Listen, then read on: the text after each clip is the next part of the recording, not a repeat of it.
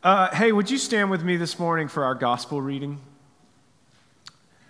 We're going to the book of Luke, chapter 21. This is Jesus speaking. And there will be signs in sun and moon and stars, and on the earth, distress of nations in perplexity because of the roaring of the sea and the waves, people fainting with fear and with foreboding of what is coming on the world. For the powers of the heavens will be shaken. And then they will see the Son of Man coming in a cloud with power and great glory. Now, when these things begin to take place, straighten up and raise your heads, because your redemption is drawing near. And he told them a parable. Look at the fig tree and all the trees. As soon as they come out in leaf, you see for yourselves and know that the summer is already near.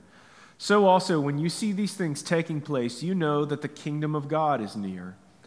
Truly, I say to you, this generation will not pass away until all has taken place.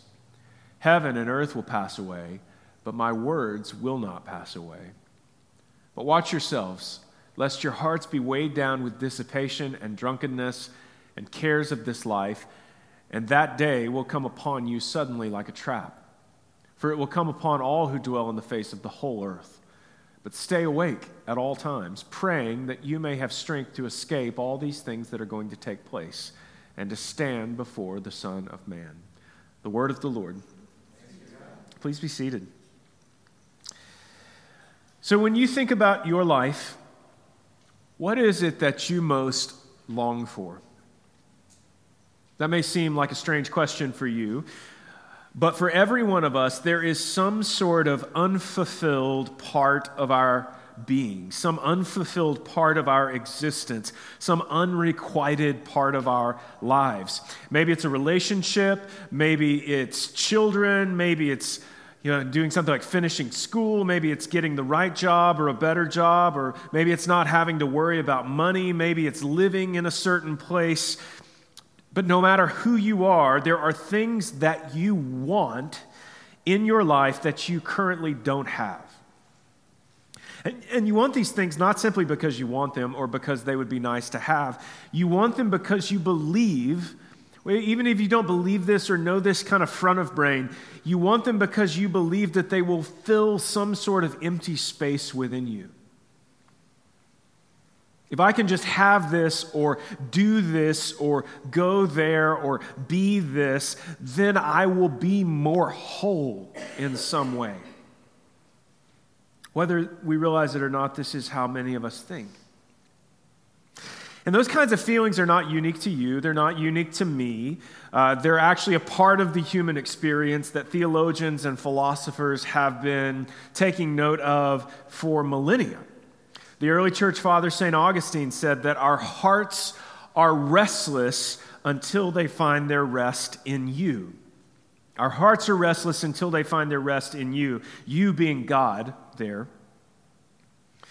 And Augustine wrote that line in his famous work, The Confessions, and he was someone who had sought in his younger years to fill that empty space in a number of ways.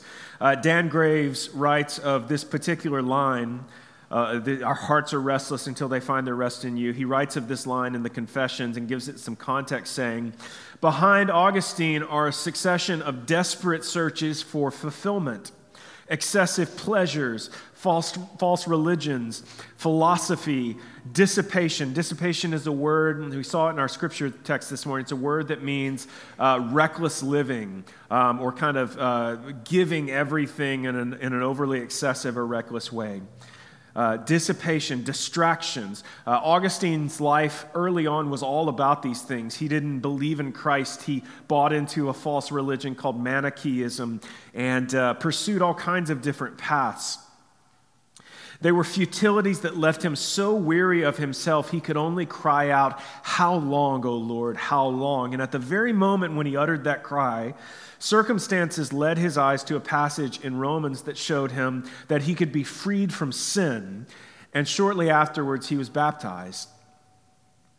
But the full thought that Augustine comes to, though, is not just that our hearts are restless until they find their rest in God, but the full thought is this: you, God, you have made us for yourself, and our hearts are restless until they find our rest in you. It's the notion that we're not currently fully experiencing the kind of life that we were designed for.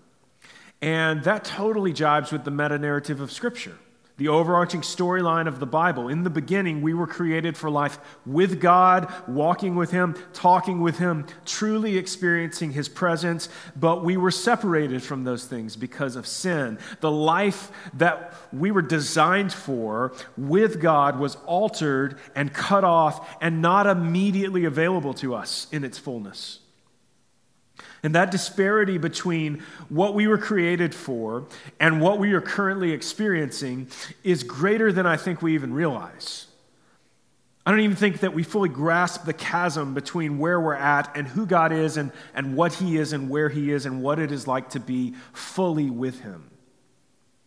It's so great that we don't even realize when our deepest longings are actually not for stuff or money or children or careers or success or homes or things, but are actually for God. And Augustine is certainly not the only one to experience or notice this.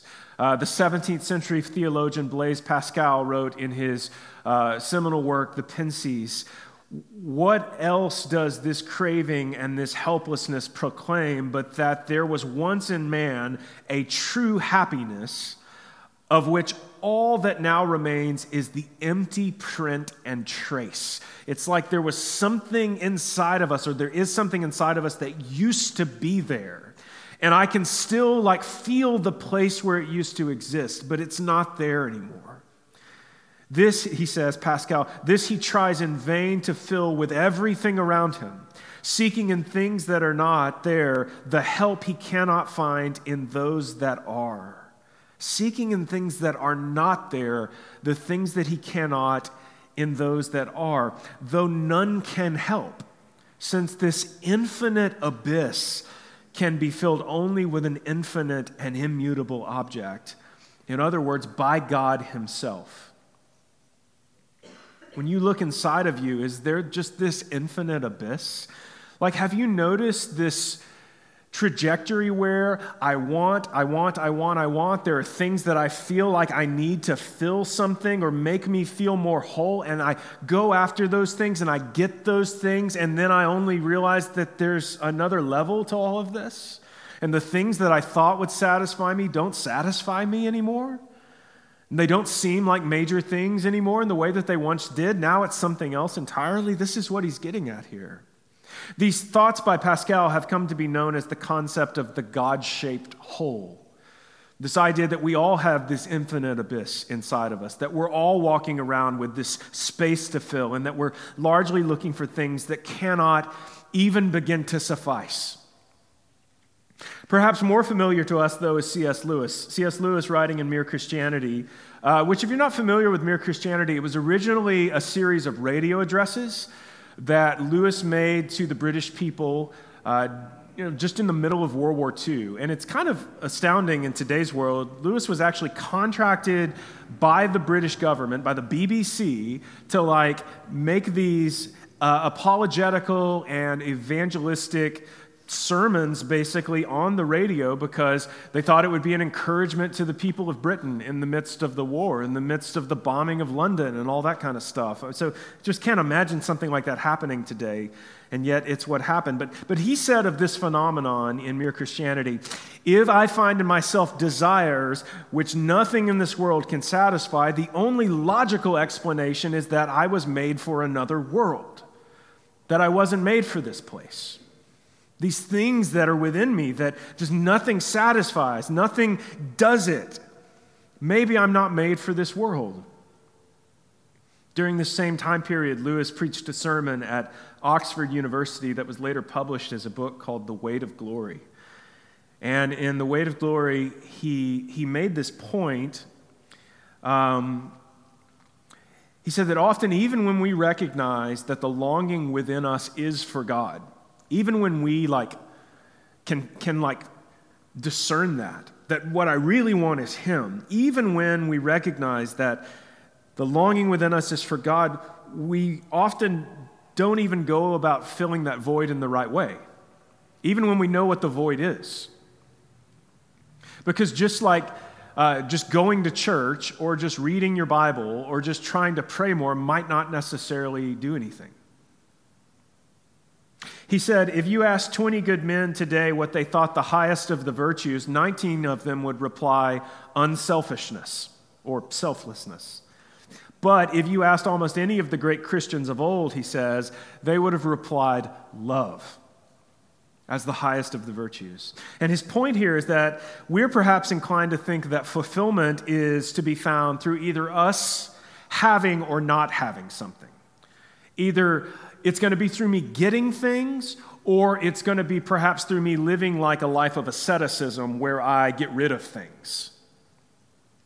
And his point here is that, and he quotes Jesus, he quotes Jesus and he says, that Jesus has this famous line about taking up your cross, right? But he says the full line is deny yourself and take up your cross and follow me. There are like three parts to this. He isn't just telling us to do something. Jesus isn't. He is showing us what to do. That's that follow me part of this. That he's already like modeled it. He's already kind of walked down the road for us. The call is to follow our Savior, who didn't simply deny himself and didn't simply take up his cross, but he did so as an act of love so that we might be reconciled to the Father. The end goal was not just his self-denial. The end goal was love. And that if we want to maintain the void within us, if we want it to stay, if we want it to remain, then we should absolutely focus on ourselves. But if we want to see that void filled, we follow Christ and we pour ourselves out as an act of love to others. C.S. Lewis concludes by writing one of my favorite lines in all of his work. He says, indeed, if we consider the unblushing promises of reward and the staggering nature of the rewards promised in the Gospels, it would seem that our Lord finds our desires not too strong, but too weak. We are half-hearted creatures, fooling about with drink and sex and ambition when infinite joy is offered us. Like an ignorant child who wants to go on making mud pies in a slum because he cannot imagine what is meant by the offer of a holiday at the sea. He says we are far too easily pleased. Isn't that an incredible picture? I'm going to go on making mud pies in this slum because I can't even imagine the joy of what is offered to me through Christ. I'm going to keep pursuing these things, these materialistic things, these worldly things, because I just can't even fathom what truly is out there for me. So, last week in studying the minor prophet Joel, we considered the reality that we are living in the last days, right? We're living in this period between the ascension of Christ and the return of Christ. Peter said he was living in the last days, so surely we are. And there is coming a time when Christ will return and will restore all things. Today, we see Jesus' own words in our text to this effect, in which he responds to his disciples' questions concerning signs. How are we going to know when this is getting close? How are we going to know when this is about to happen? And much like Joel, Jesus speaks of both a near future and a distant future, like way out in the future. And the near future he talks about in the first part of this chapter, which we didn't read this morning. And he foretells the destruction of the temple.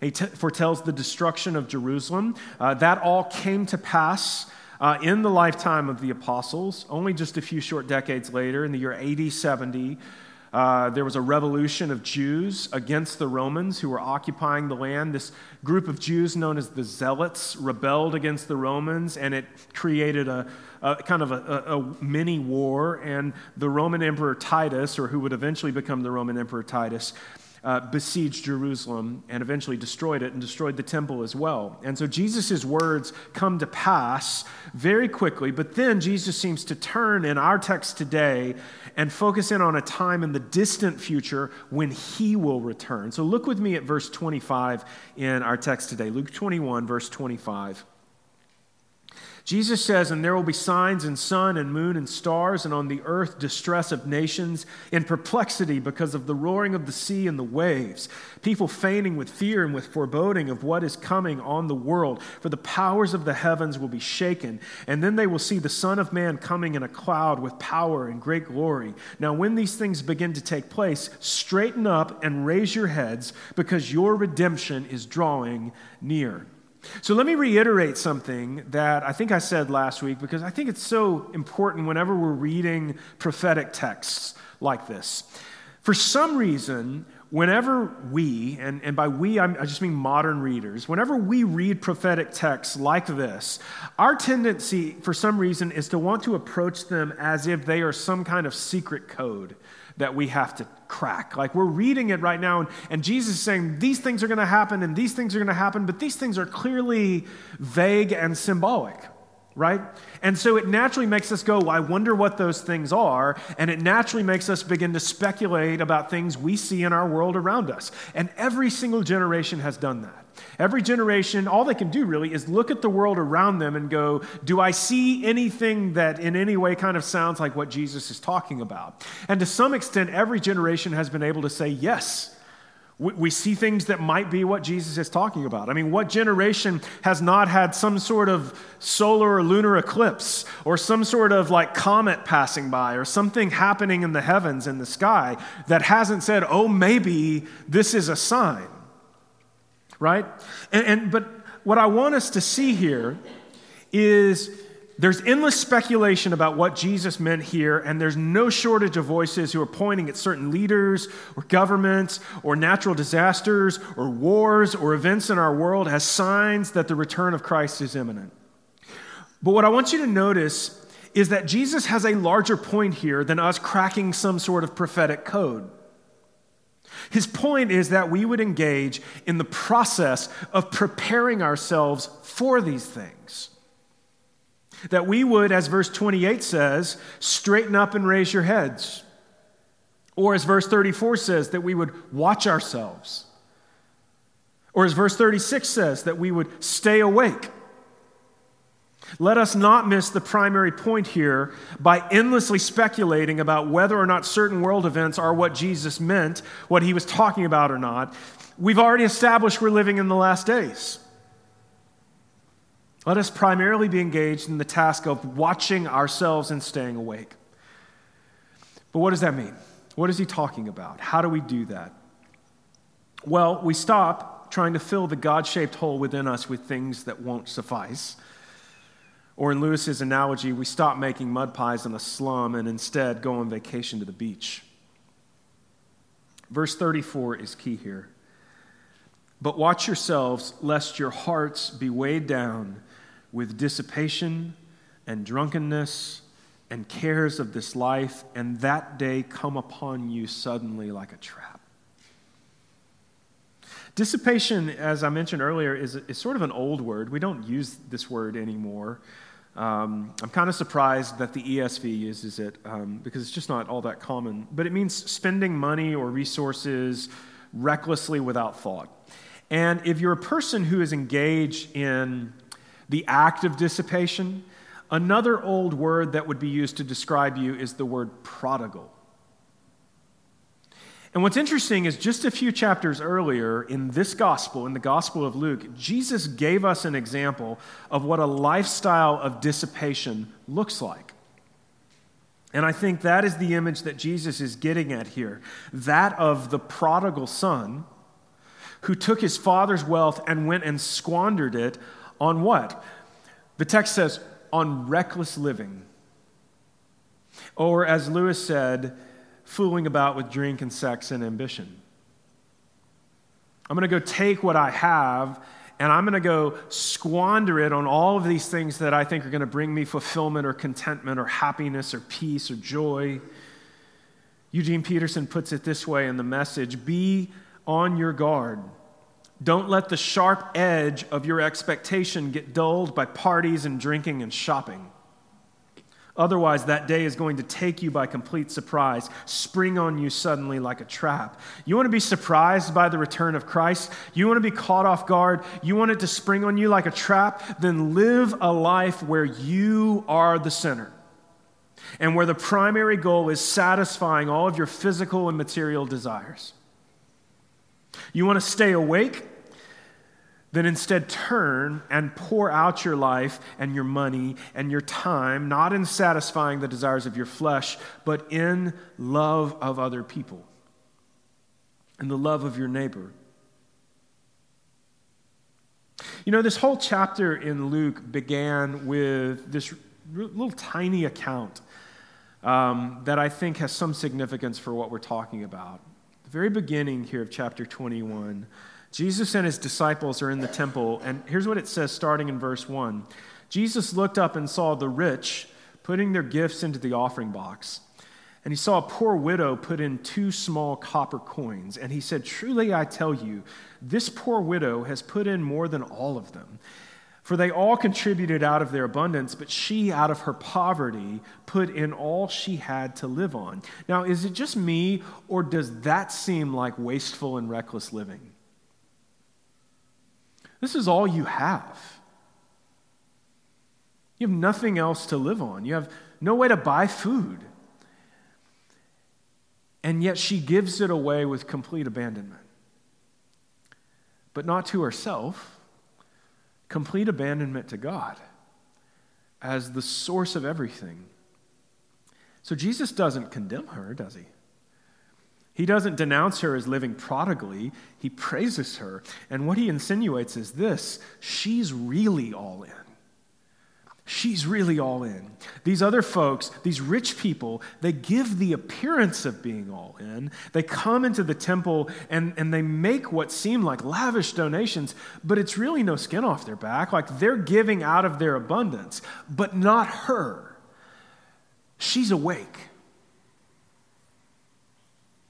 Friends, the season of Advent is all about this state of expectant longing, this waiting that we've been talking about all morning, that Christ has come and Christ will come again. And the call that Jesus is putting on us, not only this morning, but in this life. In this life where we are living in the last days, in this life where we are called to be awake and to be expectantly watching and waiting for the return of Christ. The call that Jesus is putting on us is to truly examine our lives and to ask, am I living in a state of hopeful expectation that the void in my life will soon be filled by Christ? And as a result, I don't have to pursue these other things anymore. I don't have to look to these other things anymore. I can truly turn my focus to love. I can truly turn my focus to other people because Christ has promised that there is good news for me and that all of my deepest longings will be fulfilled in him. Here's what I believe. When Jesus is truly my hope and joy, giving away all that I have suddenly doesn't seem like that big of a deal. When he really occupies that place, giving away my money like the rich young ruler, it suddenly isn't a big deal anymore. When Jesus is my satisfaction and peace, suddenly I'm not looking for that in a relationship or in my marriage or with another person or with my children or in sex. When he is my salvation, suddenly I'm not looking to politicians or governments or courts or the military or even my own preparation to save me. And I can live in a state of full abandonment to Christ, loving others in the way that he has loved me. And so I'll leave you today with Jesus' own words, the one whom we are to look to as our model for life, the one who has gone before us, who took up his cross and called us to take up our cross. He said, the Son of Man did not come to be served, but to serve. The Son of Man did not come to be served, but to serve. So may we go and do likewise. Let us pray. Father, as we begin this season of Advent, we give you praise and thanks for the promise of Christ. That Jesus is not a Messiah who came and left and somehow we missed the boat, but instead that he has saved and he is saving and he will save, and that he will return. And with him, he will bring the fullness of your kingdom. And truly today, Father, we pray your kingdom come. God, we pray that we would experience it, even though it's an unknown to us in many ways, God. And for that reason, it perhaps is scary to some of us. I pray, Lord, that you would give us an abiding sense of peace, that you will fulfill every longing in our hearts, that we don't have to look to the things of this world. We don't have to look to the proverbial fruit on the tree to find the things that we most hope for, the things we most want, the things that will fulfill us, God. I pray, Lord, that you would so convince us of this truth that it would truly alter the course of our lives. That we would so believe that you are actually the source of all joy and fulfillment. That it would change our pursuit of empty things. That it would change the way that we interact with our neighbors, our family members, our friends, the poor. God, would you so convince us that you own the cattle on 1,000 hills? So convince us that you are able to provide for everything that we need. Convince us that you are able to bring true meaning and purpose to our lives, God. Would we be so convinced of that we would find rest? Give us this vision of the holiday at the sea. Give us this vision of what it looks like to truly be with you in your kingdom. And keep our eyes focused on that, Lord. In the name of Jesus, amen.